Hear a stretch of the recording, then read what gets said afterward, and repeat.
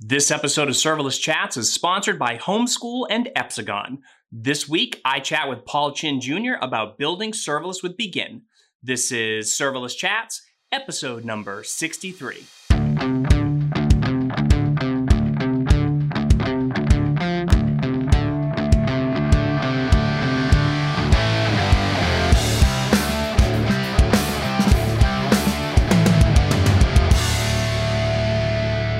Hi everyone, I'm Jeremy Daly and this is Serverless Chats. Today I'm chatting with Paul Chin Jr. Hey Paul, thanks for joining me. Hey Jeremy, thank you so much. I'm really excited. So you are, you do developer relations at Begin. So I'd love it if you could tell the listeners a little bit about your background and what Begin does. Sure. Well, my name is Paul Chin Jr. At Begin, we are a service to make deploying serverless applications just super simple, really straightforward. We give the developers everything they need from local development all the way through the CI/CD pipeline, and then we put their app onto live AWS infra. For developer relations, my job is to help developers understand this technology, onboard them, and get good feedback from them so we can make the service even better. Now, I notice you have a sloth hiding behind you. Is that sort of like is that something, that basically says this is how it used to be and now this is, now serverless is so much faster? I feel like sometimes, we got to give ourselves permission to slow down a little bit. It's a reminder that says, it's going to be okay. And even if I step away, it's going to be okay. Perfect. Yeah. Well, so I'd love to talk to you about Begin, and I want to get into a whole bunch of things with that. But maybe we can begin. I'm sorry, that was a really bad joke. But maybe we can begin by just talking about your path into technology, because I know it's a little bit non-traditional, and this is one of those themes, I think, that we see a lot with serverless, is a lot of people from non-traditional backgrounds go into serverless. So what was your path like, and then how did that lead you into serverless? Oh man, this question is always great. And I love sharing the story because it's a good example of just where technology has taken us now. I don't have a CS degree and I was never doing anything remotely technical. I was just always a big business nerd, and I've had several businesses in the past. And then one day I decided I should learn how this software stuff works. I use the internet a lot, so I should figure out how it works because it's going to help me no matter what I do. And so I decided to undertake, I'm going to learn how to program in JavaScript to make web applications and do all that stuff. And so I started that, and I had a wonderful local community of developers that kind of took me in and mentored me. And from there, I just wanted to find the fastest, quickest, easiest way to build a form or to build a CRUD app. And that always led me to cloud native services. I didn't know it at the time, but not setting up my tooling and not setting up a server and not all these things that I would read about. I was like, I don't want to do any of this. And then I would find a new service. And it would just do it for me. And I was like, great, I'll just use this. And they always had a free tier. They were always easy to sign up. You just give them an email or a GitHub or something. And then that's how I continued on this path of quote now, cloud native development, to use all the buzzwords, right?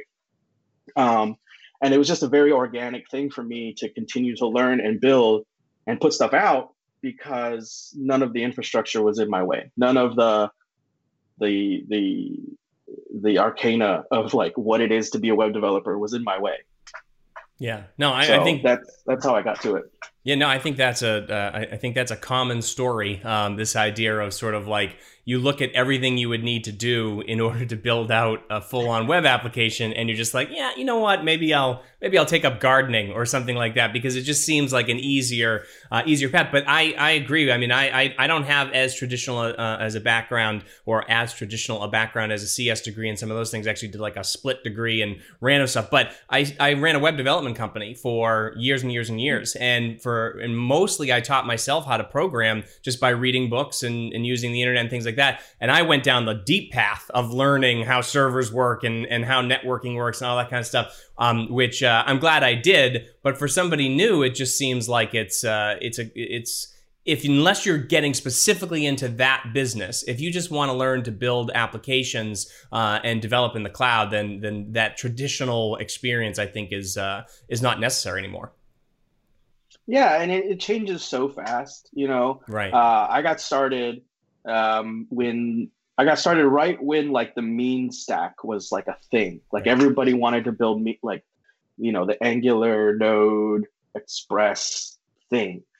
And I recently, as part of, you know, my job at Begin is like to take these example apps and make them, you know, better and make them more accessible.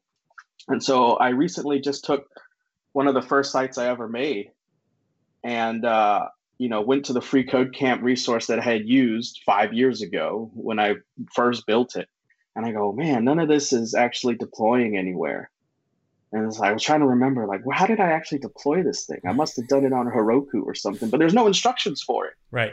And I remember, like, that was a friction point. I was like, okay, I've gone through this tutorial. I've built this thing. It works locally on localhost only. Now what? And, you know, what Begin does is say every time you push to GitHub, your stuff is live. Like, it's just automatic. Right? It's just a given. We think that it's just table stakes now. Like while you're building and prototyping and developing, you should be able to see it on live resources. And so I've updated, you know, the Express app. I even threw the entire Express server inside of a single Lambda, and it works just as a proof of concept. But you know, splitting them off and doing more event architecture with it is, you know, the next level. And it's just as straightforward, right? Because if you're pushing to GitHub, you can push to the cloud. Like that's it. Right. Yeah. No, that's awesome. So let's talk about Begin, because I think that's one of those things where if you think about serverless development and you're thinking of SAM, the serverless, the serverless framework, and or the serverless framework. So the serverless application model, the serverless framework. Obviously, Architect is the backbone of Begin, or is part of that, and we'll talk about that in a minute. You've got Claudia JS, you've got Breath, you've got all these other things that are ways to deploy. But getting that as part of a process, as part of a CI/CD process that is always repeatable, that you're not deploying from somebody's laptop every time you want to push something to production, which was very common with those tutorials that you mentioned before. So let's talk about what Begin actually does and what it doesn't do, because I think that's important for people to understand where there may be limitations, because Begin is all about being serverless, right? So I think that could help too, just to say, hey, here's what you can do with Begin, and here's where that correlates to what is possible with serverless. So so at a very high level, I guess let's start there. What can you do with Begin? So Begin uses OpenJS Architect, which is a serverless deployment framework that can package and bundle up all of your Lambdas. All of the Begin applications are comprised of small serverless functions. Like that's it. And so what we do is we associate your project inside of GitHub with a full CI/CD pipeline straight to AWS. And every time you push to your default branch and commit there, it will kick off a build in the cloud. And it'll do it, as many times as you push to it. And we give you the full AWS infrastructure. We don't actually manage any of the infrastructure personally ourselves, right? We just make it easier for you to launch onto AWS without an AWS account. I think that setting up AWS with keys and IAM roles and all that stuff is necessary, and we've sort of have hidden it with a really nice UI and made it so that people can push their Lambdas without having to go through a bunch of stuff, And we do that as a combination of the CI/CD platform and OpenJS Architect. Right. So you're building your applications with OpenJS Architect, the Architect framework, which is a really, really terse framework. I mean, it is amazing how little you have to write to make that work, which is quite amazing. And I love that about that. And I spoke with Brian LaRue way back. I think it was episode 17 or something like that. And we were talking about the framework, and Begin was just beginning at that point. But it was. But it's really interesting that it's super simple to just kind of configure what these applications are going to be, and then drop in your business logic. And then there's a whole bunch of other things that go around that. So CI/CD is one of the main pieces, but what about like developing locally? Oh yeah. So for local development, I was a big user of the serverless trademark, framework, the one that is called serverless. And local development was always like invoke the regular function. But now with Architect, we've emulated a good chunk of how all the AWS services work. So you can spin up what we call Sandbox, which is a local development server, and it emulates API Gateway, Lambda functions, events, queues, and DynamoDB. For folks that want to use, some persistent data, which we always need to get from time to time, right? It's not all stateless all the time, even though I wish it were. Right. And so the other piece that I think is really interesting, and this was funny, I kind of had a laugh with Brian about this, where I had said that the Architect framework seemed to be very opinionated, right, in terms of how it sort of made some decisions in terms of how to do certain things. And he thought it wasn't, but he gets how maybe I got to that conclusion. But what I think is interesting about the way Begin works, and this is not something that is so much opinionated, more so as it's, I think, just instructive and guiding of best practices. So when you use Begin, out of the box, it automatically sets up like a staging and a production environment for you, right? You limit the size of the functions to 5 megabytes. Like, what's the reasoning behind all that? So initially, when I first came to Architect, I wasn't even working for Begin, or I was just using Architect because it had an awesome local developer experience, and it was doing things with infrastructure as code in a completely different way. And I think a lot of the opinions are there, just to make it smoother. And the other thing is Architect is really focused on web applications. Its main job is to make sure that you can build a REST API really quickly, or you can build a static site really quickly and get it deployed really quickly. And I think at that point, we want to make sure that the first, default happy path is going to be good enough for production level stuff. Because if you build it for production from the beginning, then there's no upscaling of your prototype. You're going to have staging, you're going to have production. When you play in staging as long as you want, and when you want to go to production, click a button or release a Git tag, and that's it. It's already built in. A lot of people will try out Begin for side projects and whatnot, but the true goal is to build something that lasts and build something that is meaningful, and it's going to need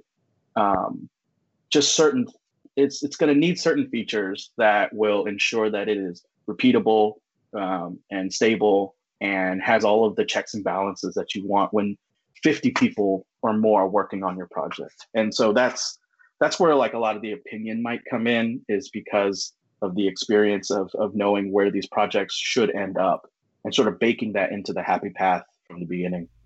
Right. Yeah, no, I love that. I think that, and that's the thing too, where with a lot of these frameworks or even some tutorials, the direction and the best practices, I don't want to say they're not there. They are kind of baked in, but they're not quite as explicit. So oftentimes you start asking yourself like, well, should I do this or how should I do that? So I do love that Begin kind of enforces, not so enforces, but definitely encourages you to do some of those things. So what's funny. Oh, sorry, go ahead.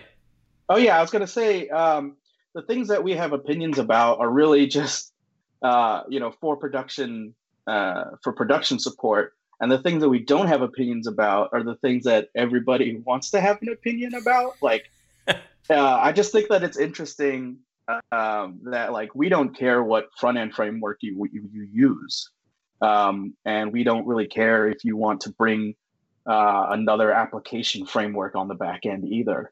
The only thing that we do, really emphasize is that you keep your functions small so that they can load, performantly. And we do care that you want your functions separated and decoupled so that they can have independent deployments, stuff like that. The parts that we're trying to teach people about that are important for a serverless architecture. All right. Yeah. So now what about the runtimes, because I know now we can only do Node.js, and I believe Deno as well, right? You can write it in Deno. What about if I want to write something in Java? I don't know why I would want to, but let's say I did, or I wanted to do something in Python or something like that. Is it possible to do that within Begin, or will it be possible?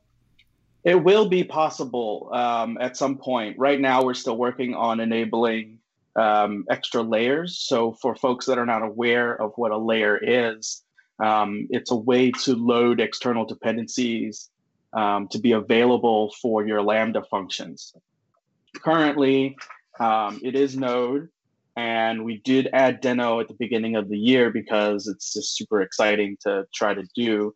So we've allowed people to build functions, in TypeScript, run them on Deno on this serverless architecture. And the really cool thing about serverless is we can swap out runtimes within the same application. So not available yet through Begin, but if you use Architect, you could totally mix and match your runtimes per function. So you could have an application built out with, 60% Node functions, 20%, Ruby functions, and 20% Python functions, and it'll all work together in the same framework. We just load them either directly inside of the Lambda or load it as a layer to be used. Awesome. All right. So now, what can you actually build with Begin? You said it was very much focused on web applications, or Architect was very much focused on web applications. So what are the things, what are the sort of standard things that we can build with Begin? Sure. Well, anything you can build with Lambda functions. So if folks are familiar with how they use Lambda functions, then that's what they can do with Begin. What I like to build are just REST APIs, lots of just separate endpoints. I believe that Begin is the fastest way to really just get an endpoint up and running. If you want to have I don't know, my go-to example is just like a quote machine. You want an endpoint where you can just hit and it'll bring back a random quote. Mm-hmm. You want an endpoint that's gonna, reach and do some stuff with some data inside of DynamoDB. You want to build a full application with lots of different endpoints. That's a perfect thing for Begin. Right. And you can also use it for, of course, API or REST API is often an over-encompassing, I guess, description, because with those you can build Slack apps and you could build Alexa skills and all those kind of things as well, right? Yeah. Yep. Anything that sort of has that sort of webhooky feel, right? You need a service to push some data to some endpoint, like you can build that. And I think that it covers a huge amount of use cases for working developers today. Yeah, it's pretty cool.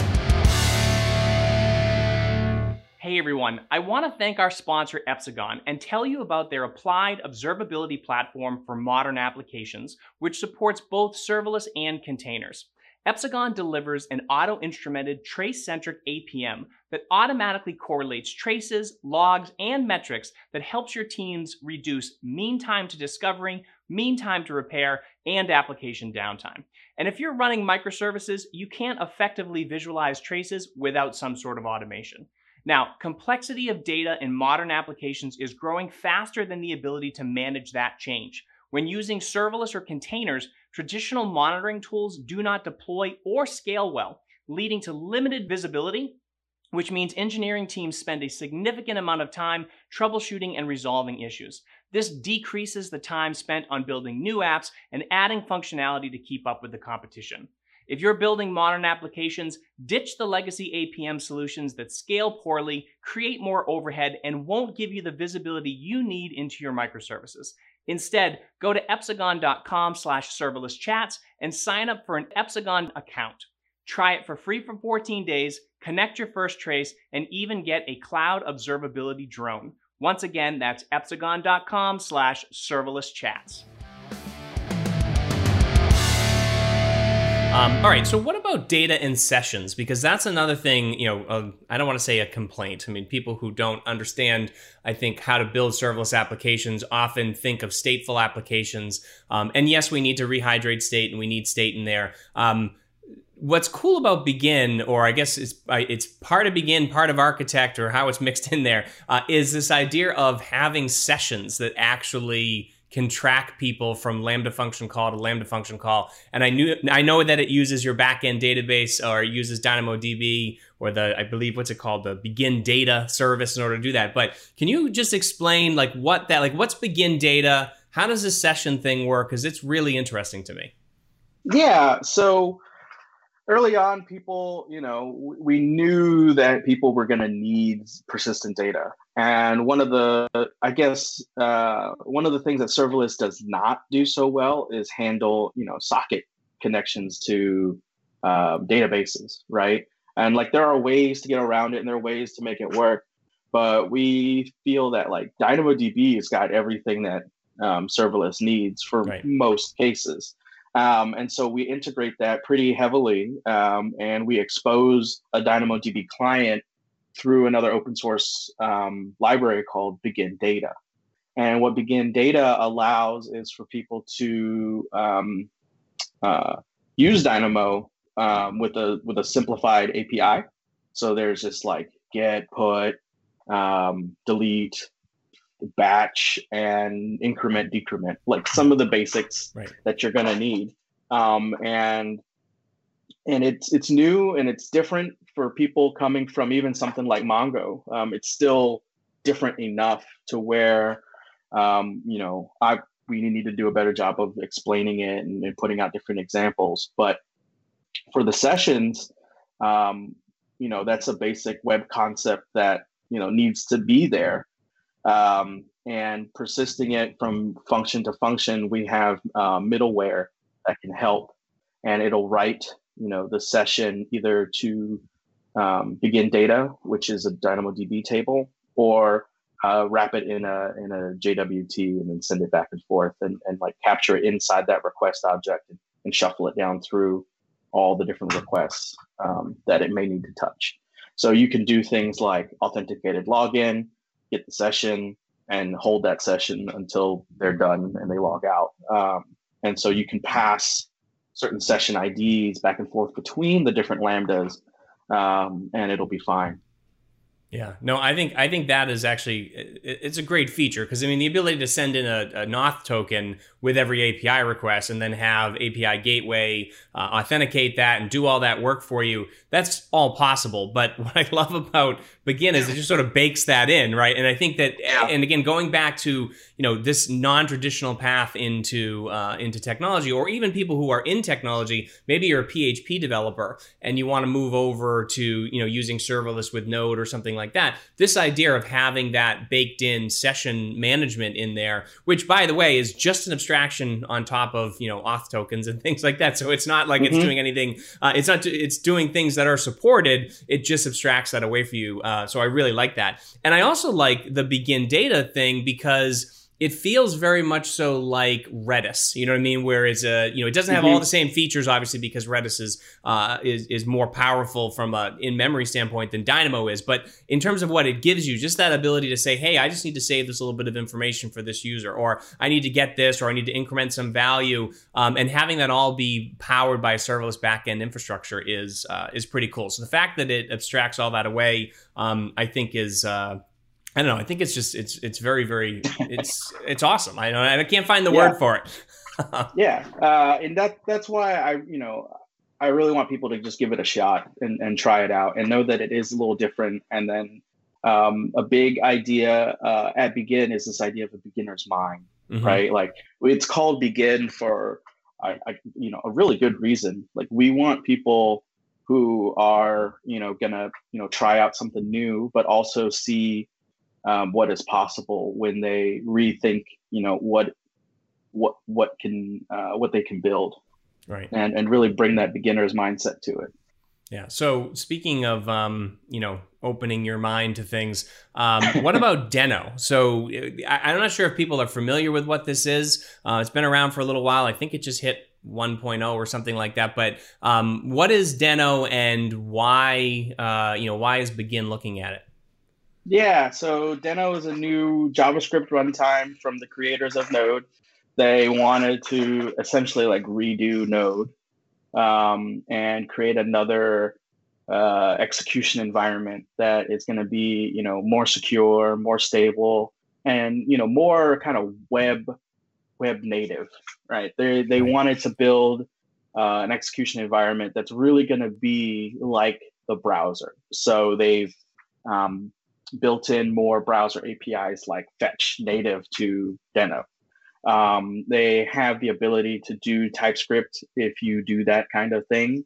And what we find really interesting about it is, again, because it's serverless, we've built the plumbing to just say oh, I want Deno instead of Node. And you just go, great, just write Deno in the configuration. And now you're executing in Deno and not executing in Node. Yeah. And what are the advantages though? I mean, because I've been looking at Deno a lot, and I've seen some, that the TypeScript execution, for example, isn't quite as fast. The type checking isn't quite as fast as some of the other things. But so that's maybe some of the downsides. But what do you think are some of the upsides besides just maybe the security and stuff? The upside, I think the biggest upside for me is how it loads modules. It's just a URL. And I get that. Oh, yeah. Require statements, you could technically do it to be pointing to a GitHub. You could make it a URL from end to end in Node, but it's not built that way. But when you are writing in Deno, it feels like you're writing for the browser more than for Node. And I think that is a benefit because ultimately a lot of what we write ends up in the browser and it needs to be executed there. So if we get better at executing and writing JavaScript for browsers, and it also is the same style and APIs and data modeling that we have on the server side runtime, then it just feels a lot nicer. Being able to write a module and say import this dependency from this endpoint. Mm-hmm. Well, you can control that endpoint, right? I could have one Begin project that is my dependencies, and I have my own mini NPM. That's just part of it. Okay. And I get to control that from the beginning. And there are trade-offs, obviously, to how much you want to control your dependency tree. But you can do it, and it's not insane. You don't need a whole lot of engineering talent to build your own repository now, and you just go ahead and you do it because The underlying infrastructure is AWS. It's already globally distributed. You can make it as fault tolerant as you'd like, and just go ahead and include it in your application workflow. And I think that is super powerful. I think that not relying on NPM for your builds is something that is going to make a big difference in a few years as things get faster and faster and faster and more demanding. Yeah, no, I think I think from the security standpoint too, just around your NPM packages that you're using, or any package, any package manager you use, as things change, you get that potential security issue if something comes up and somebody injects a bug somewhere or something gets installed incorrectly. So I think that's interesting, being able to sort of control your own destiny and your own dependencies on that side. So all right, so let's go back to maybe architect a little bit. And talk about this idea of cloud function-based applications, or CFAs. Now, this is something that I saw on the Begin site, and I started searching around for it. And there's a few mentions of it, but it seems like this is something that Begin has really embraced, this term, cloud function-based applications, or CFAs. So what is it about those that makes them so much better, at least in your opinion and maybe Begin's opinion, than building something on traditional servers like VMs and instances and things like that? Yeah, so I think I would start by saying Begin itself is a full serverless application. So when folks are interacting with Begin, they are 100% interacting with just Lambda functions and DynamoDB. So for folks that think, it's just like Git calls, like you can do a whole lot more behind the scenes, because functions can also give you queues. They can also give you like messaging channels. They can also give you timers, with like scheduled jobs. And so this is part of the architecture and infrastructure and your code base all at the same time. And that sounds really impressive. And all it means is that, like, if you need to build an application that has, a queue, you just go ahead and write the function for it. Or if you need an application that, say, just needs like a series of functions, like, go ahead and put them in a scheduled function.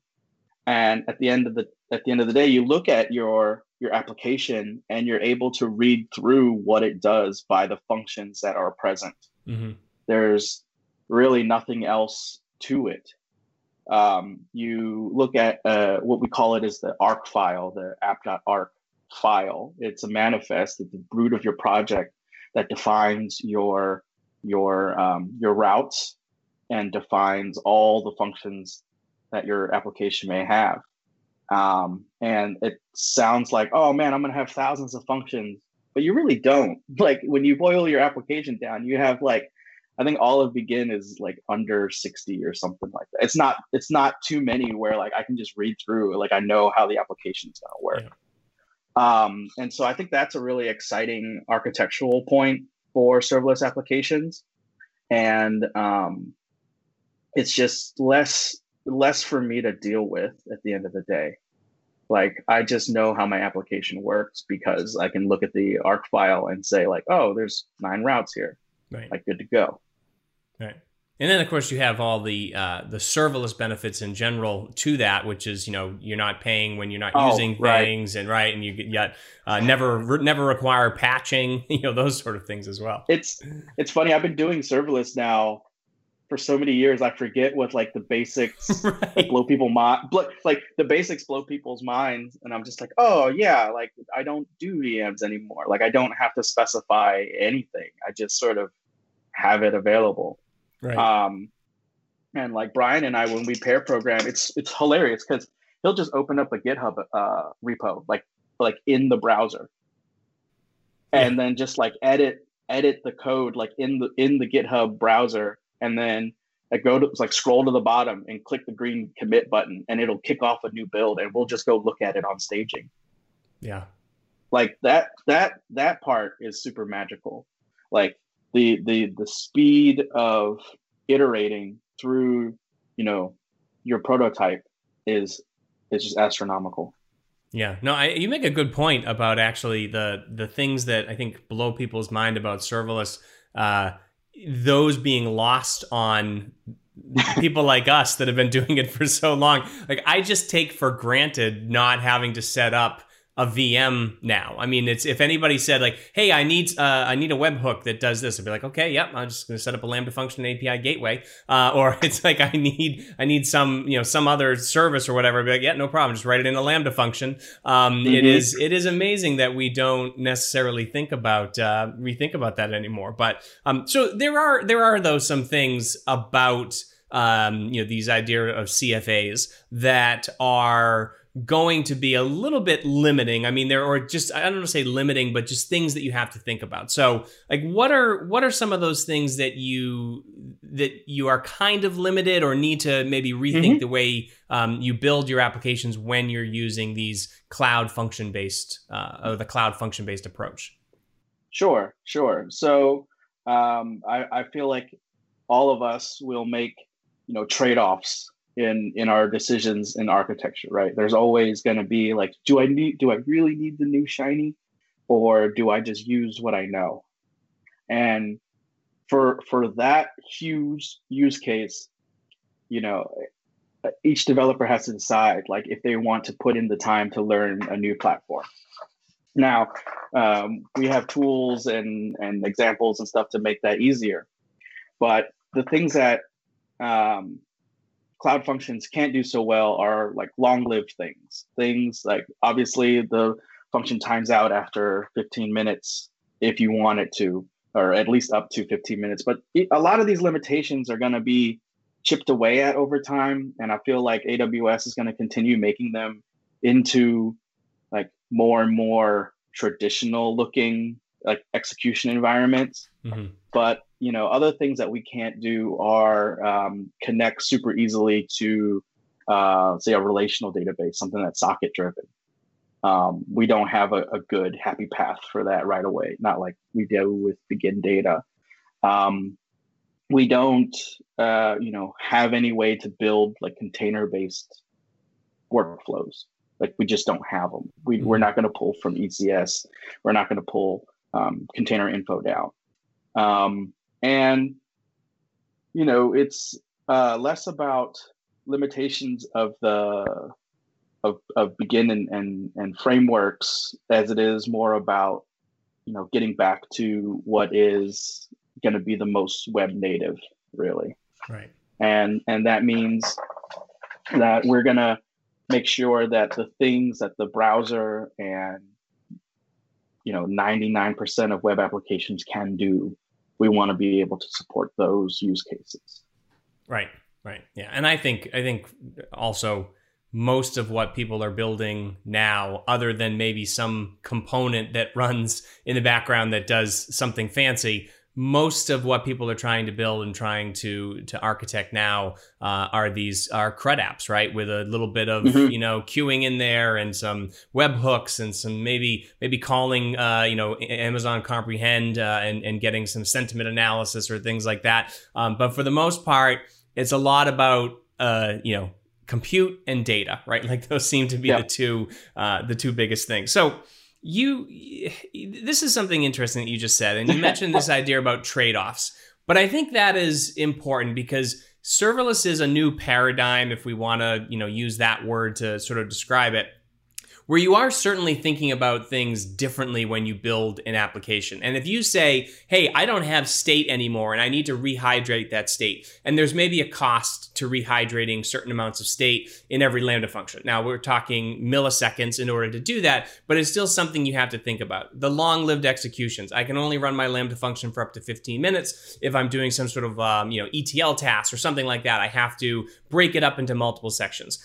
If I want to queue something, I'm no longer just saying, oh, I'm going to use RabbitMQ or something like that. I'm going to use SQS queues. And if I want to connect my Lambda function to an SQS queue, and again, I know that Begin and Architect help abstract some of this away. But I have to think about, what the concurrency is going to be. Like, how fast do I want to be processing those things? What are the redrive policies? What are the, what do I do if something fails and it goes into a dead letter queue? Then what do I do? And what's the replay? And some of those other things.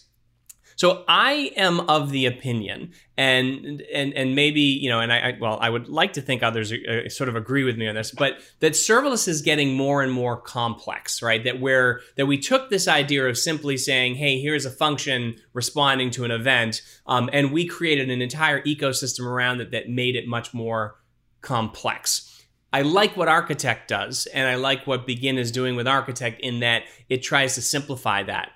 I like the idea of serverless components, where you try to simplify you try to simplify the connection between the building blocks. Same thing with SAR, the serverless application repository. So I just love to get your opinion on this. Do you think serverless is becoming too complex? Are we potentially going to shut out new people and new adopters if we continue to go down this road where we get very, very granular with these building blocks and just make it harder and harder to stitch all these things together? I think that it has no choice but to become more complex over time. That's just what's going to happen. But a whole new set of tools and services like Begin are going to come out of it in order to keep that overhead low. Mm-hmm. We want to. There will be opportunities for people to create tools and processes that push away and abstract a lot of just undifferentiated heavy lifting, right? Over and over and over again. So as complicated as AWS has become, right? Like, I always make a joke, like, AWS, they've got a service for everything, right? Including satellites. So like, if you want a satellite, you can go to AWS. I don't need satellites. I just need an endpoint behind an HTTP server. Right. And that's what Begin does. And so we found that, somebody who's making a web application doesn't need to log in to the console and click through 9 different menus to see their logs.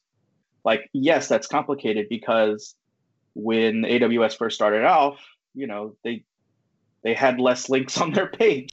Right. Now there's like 300 links of places to go to and services you probably don't need.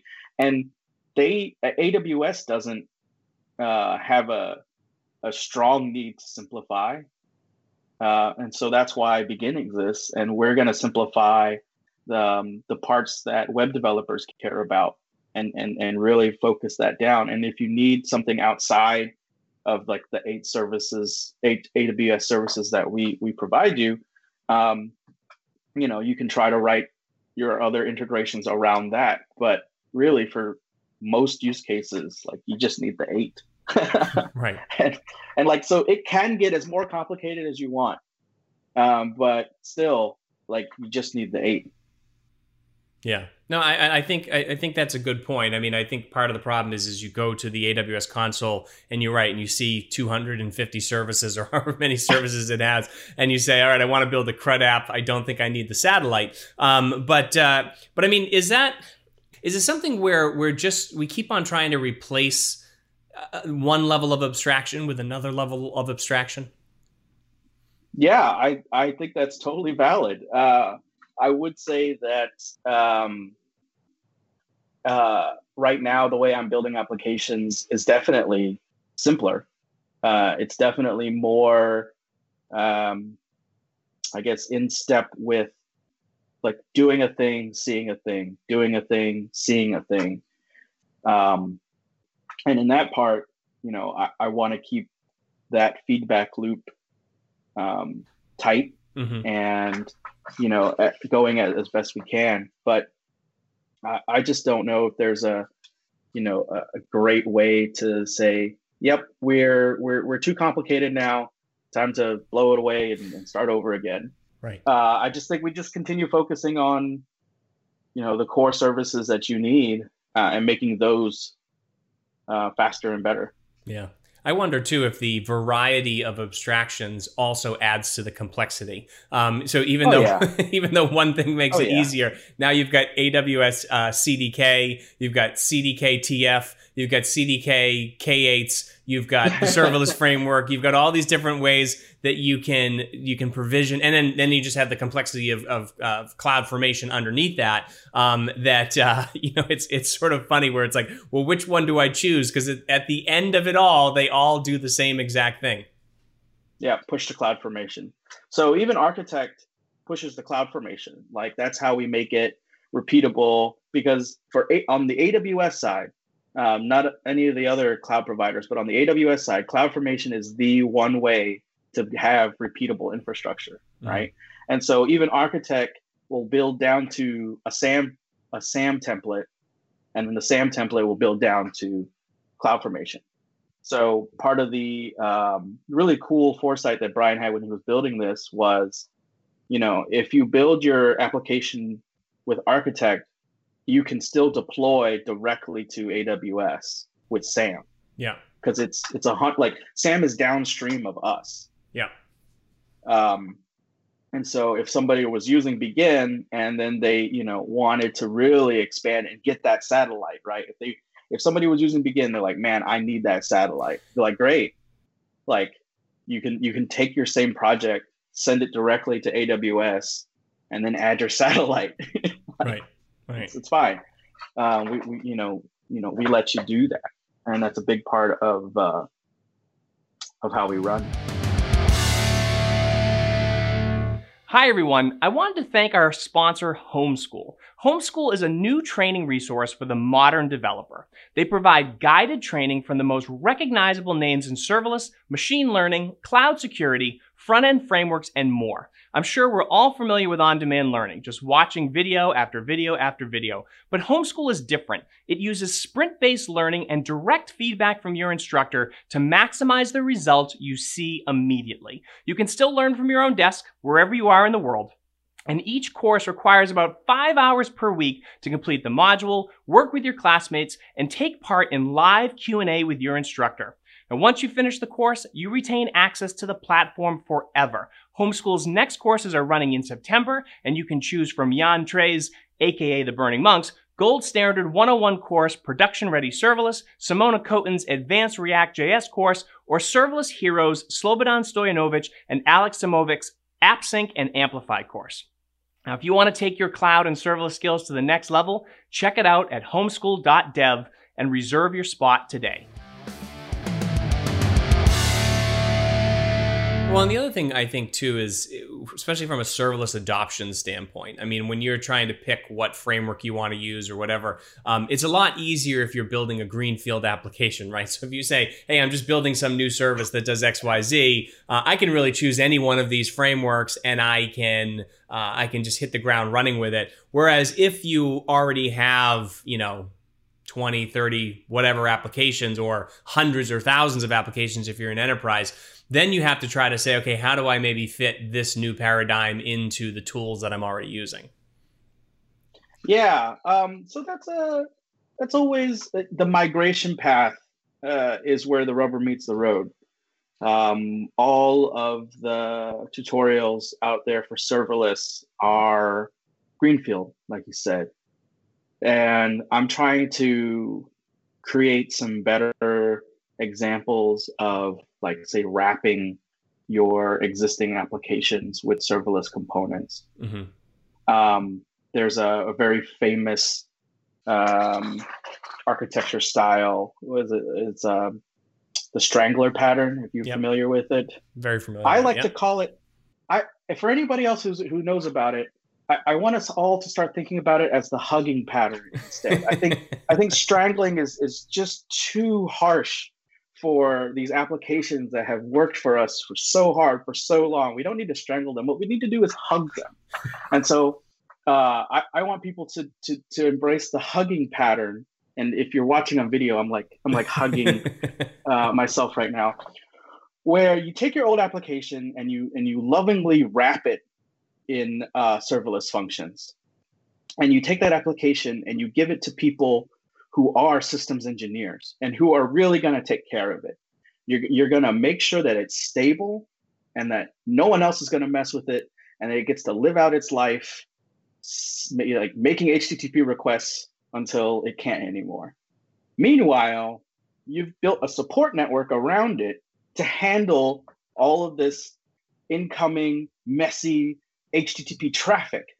And one example I did of that was I had another one of my early websites that I had built, and it was still running a PHP LampStack VM somewhere on DigitalOcean.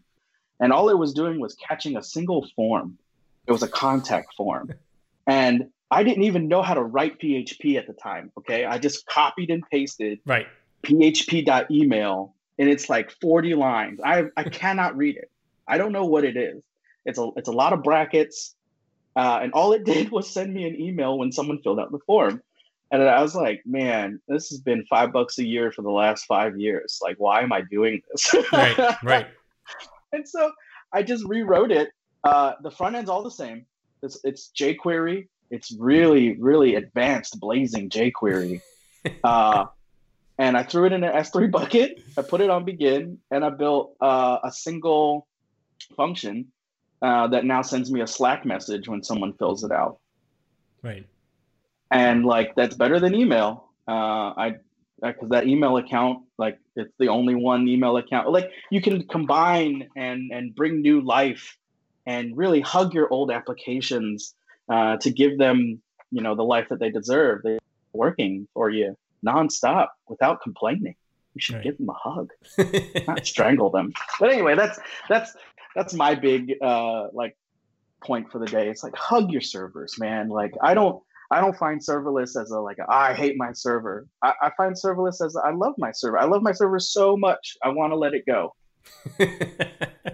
Sort of a corollary between sending your grandparents or your parents to a nursing home, right? Like, it's sort of just give them the support they need, but eventually, exactly. You need other people to take on those responsibilities. Exactly.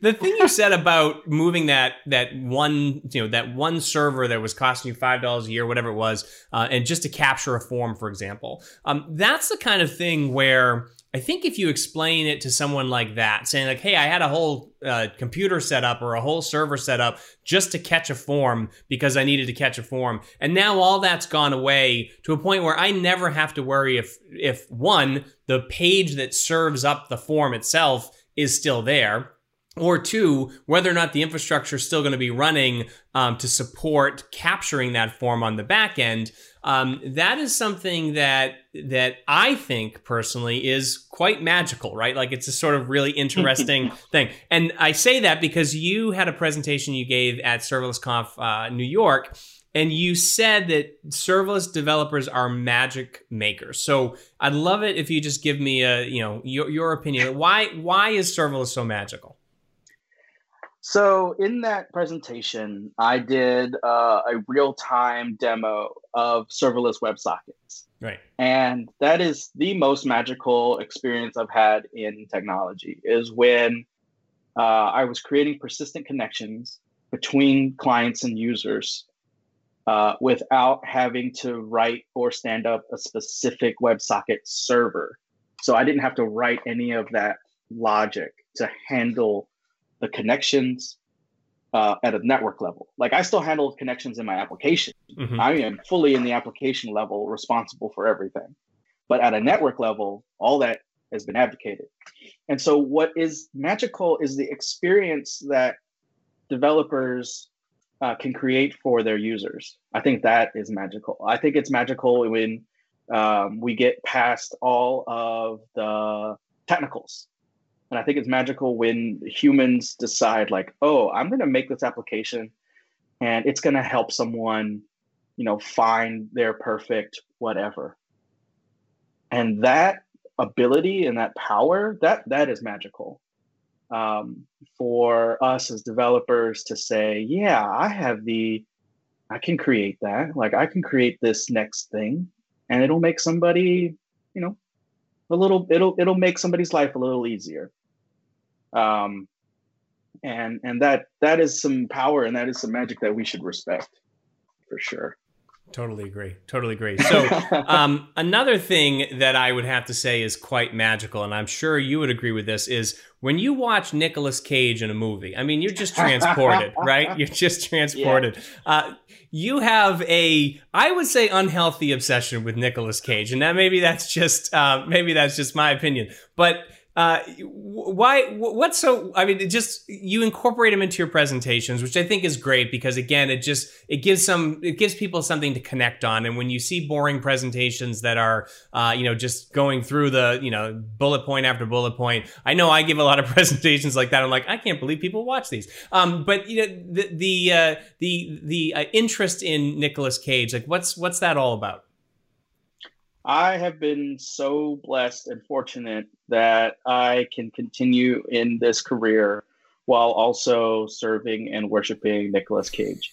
So, as we mentioned earlier, like I'm a self-taught developer, and I also, don't learn things super easy. So I have to come up with good excuses for why I need to learn something, like to myself, right? Whenever you want to learn something, I'm sure something drives you. The thing that drives me to learn is using Nicolas Cage. Like, honestly and truly, when I want to learn something new, I think, okay, how can I make this ridiculous by adding Nicolas Cage? And so, like, when I'm testing out, say, a static website builder, and I got to build a blog, I could read through documentation. Yeah, I do that. I could do their tutorial. Yeah, I could do that. Or I could build a new Nicolas Cage blog and then spend an hour or so looking for interesting articles to put into my blog. And now all of a sudden I've got not just a blog, I've got a blog with content, and it looks really cool. And I learned something about Nicolas Cage, and I've built it all from scratch. And well, now I've done the thing. And I do that for every single thing I've done. My very first Nicolas Cage project was a React component. And I was like, man, I need to learn React. It's probably going to be a thing. And so I made one component inside of a CodePen where every time you clicked it, it went and got a random GIF and made it bigger and bigger and bigger and bigger until it took over the whole viewport. And then it shrunk down again. And then it got bigger and bigger and bigger. And it's like, it just did this over and over again. I was like, wow, look at this. It doesn't refresh. This is just updating state on its own. It's manipulating this virtual DOM thing. Like, this is really cool. And I never built a to-do app with it, right? Like, I just built these silly things. And Nicolas Cage is there because there's nothing else on the internet that has as much source material as Nicolas Cage. Like, I promise you, go and find another bit of source material in popular culture and media that has as much wealth of information as Nicolas Cage. And like, the only things I could think of were like The Simpsons, and that's about it. And like, that might be it. Like the only other like longest running television show on the planet. Maybe Kevin Bacon. Kevin Bacon's got a lot of stuff around him as well. So like Kevin Bacon, but it kind of petered out, right? Like when was the last thing you ever heard Kevin Bacon do? I'm not sure. It's been a while. Point. Right. That's a good point. I think, but Nicolas Cage is continuously evolving. He's continuously doing bigger and crazier and badder things. All right. Well, hopefully we didn't lose too many people on the Nicolas Cage thing, but I know you're a huge fan. So just quickly, favorite Nicolas Cage movies? Oh, there's so many good movies. The current favorite is obviously National Treasure. Like, can't beat National Treasure at all. It's just like a wonderful, wonderful movie. For the deep cut, I like Vampire's Kiss because it's kind of where the memes start, and like that's where we get a lot of his craziness. I think Ghost Rider, and Con Air, and like his Con Air was like, a good movie. And like The Rock, like come on. Oh yeah, The Rock. Wow. Yeah, I gotta have to rethink this whole Nicolas Cage thing because there are some good movies in that catalog there. So that's right. Yeah, and he has 100 movies. 100. That sounds like a lot.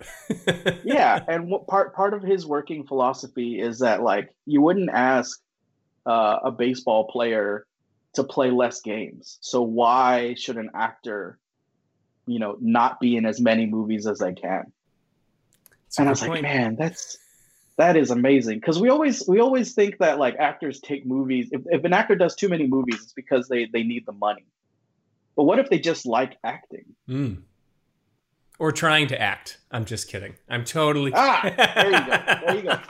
You had to get it in a little bit, but that's fine. I forgive you. As a preacher of Nicolas Cage, right. I have it within me to forgive you for your transgressions. I appreciate that. And you know what else I appreciate, Paul? I appreciate you being here and sharing your knowledge of not only Nicolas Cage, but also about Begin and just serverless in general. I love this. I love this community. I love that people like you are in it and sharing, these crazy things. So if people want to get, or get in touch with you, find out more about Begin and other things you're working on, what's the best way for them to do that? First, go get and try out Begin at begin.com. Once you sign up for an account, you can build an app in like 30 seconds or less by clicking 2 buttons. All you need is GitHub. Serious, like go try it. Second, I'm always on Twitter, Paul Chin Jr. at Paul Chin Jr. Please, any questions about Nicolas Cage or serverless or Begin or food. Yeah, I'm a big food person too. So just send me a message. I love talking to people.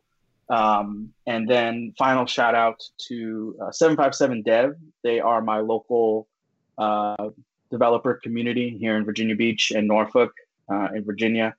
They've been incredibly helpful for everything that I've been able to do. So I want to give a shout out to them.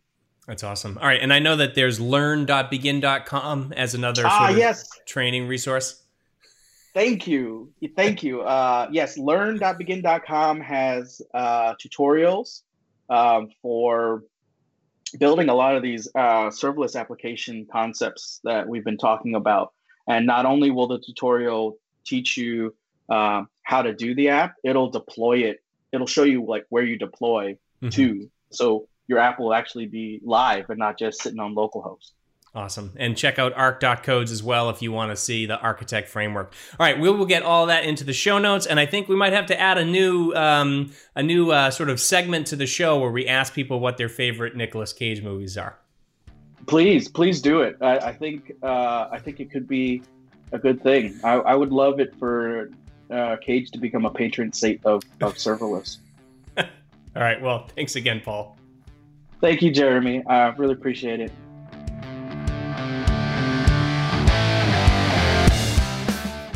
And that's this week's Serverless Chat. I want to give a huge thank you to Paul Chin Jr. for being my guest this week, and to our sponsors Homeschool and Epsagon. If you want to check out the show notes and a full transcript of this episode, you can find them at serverlesschats.com/63.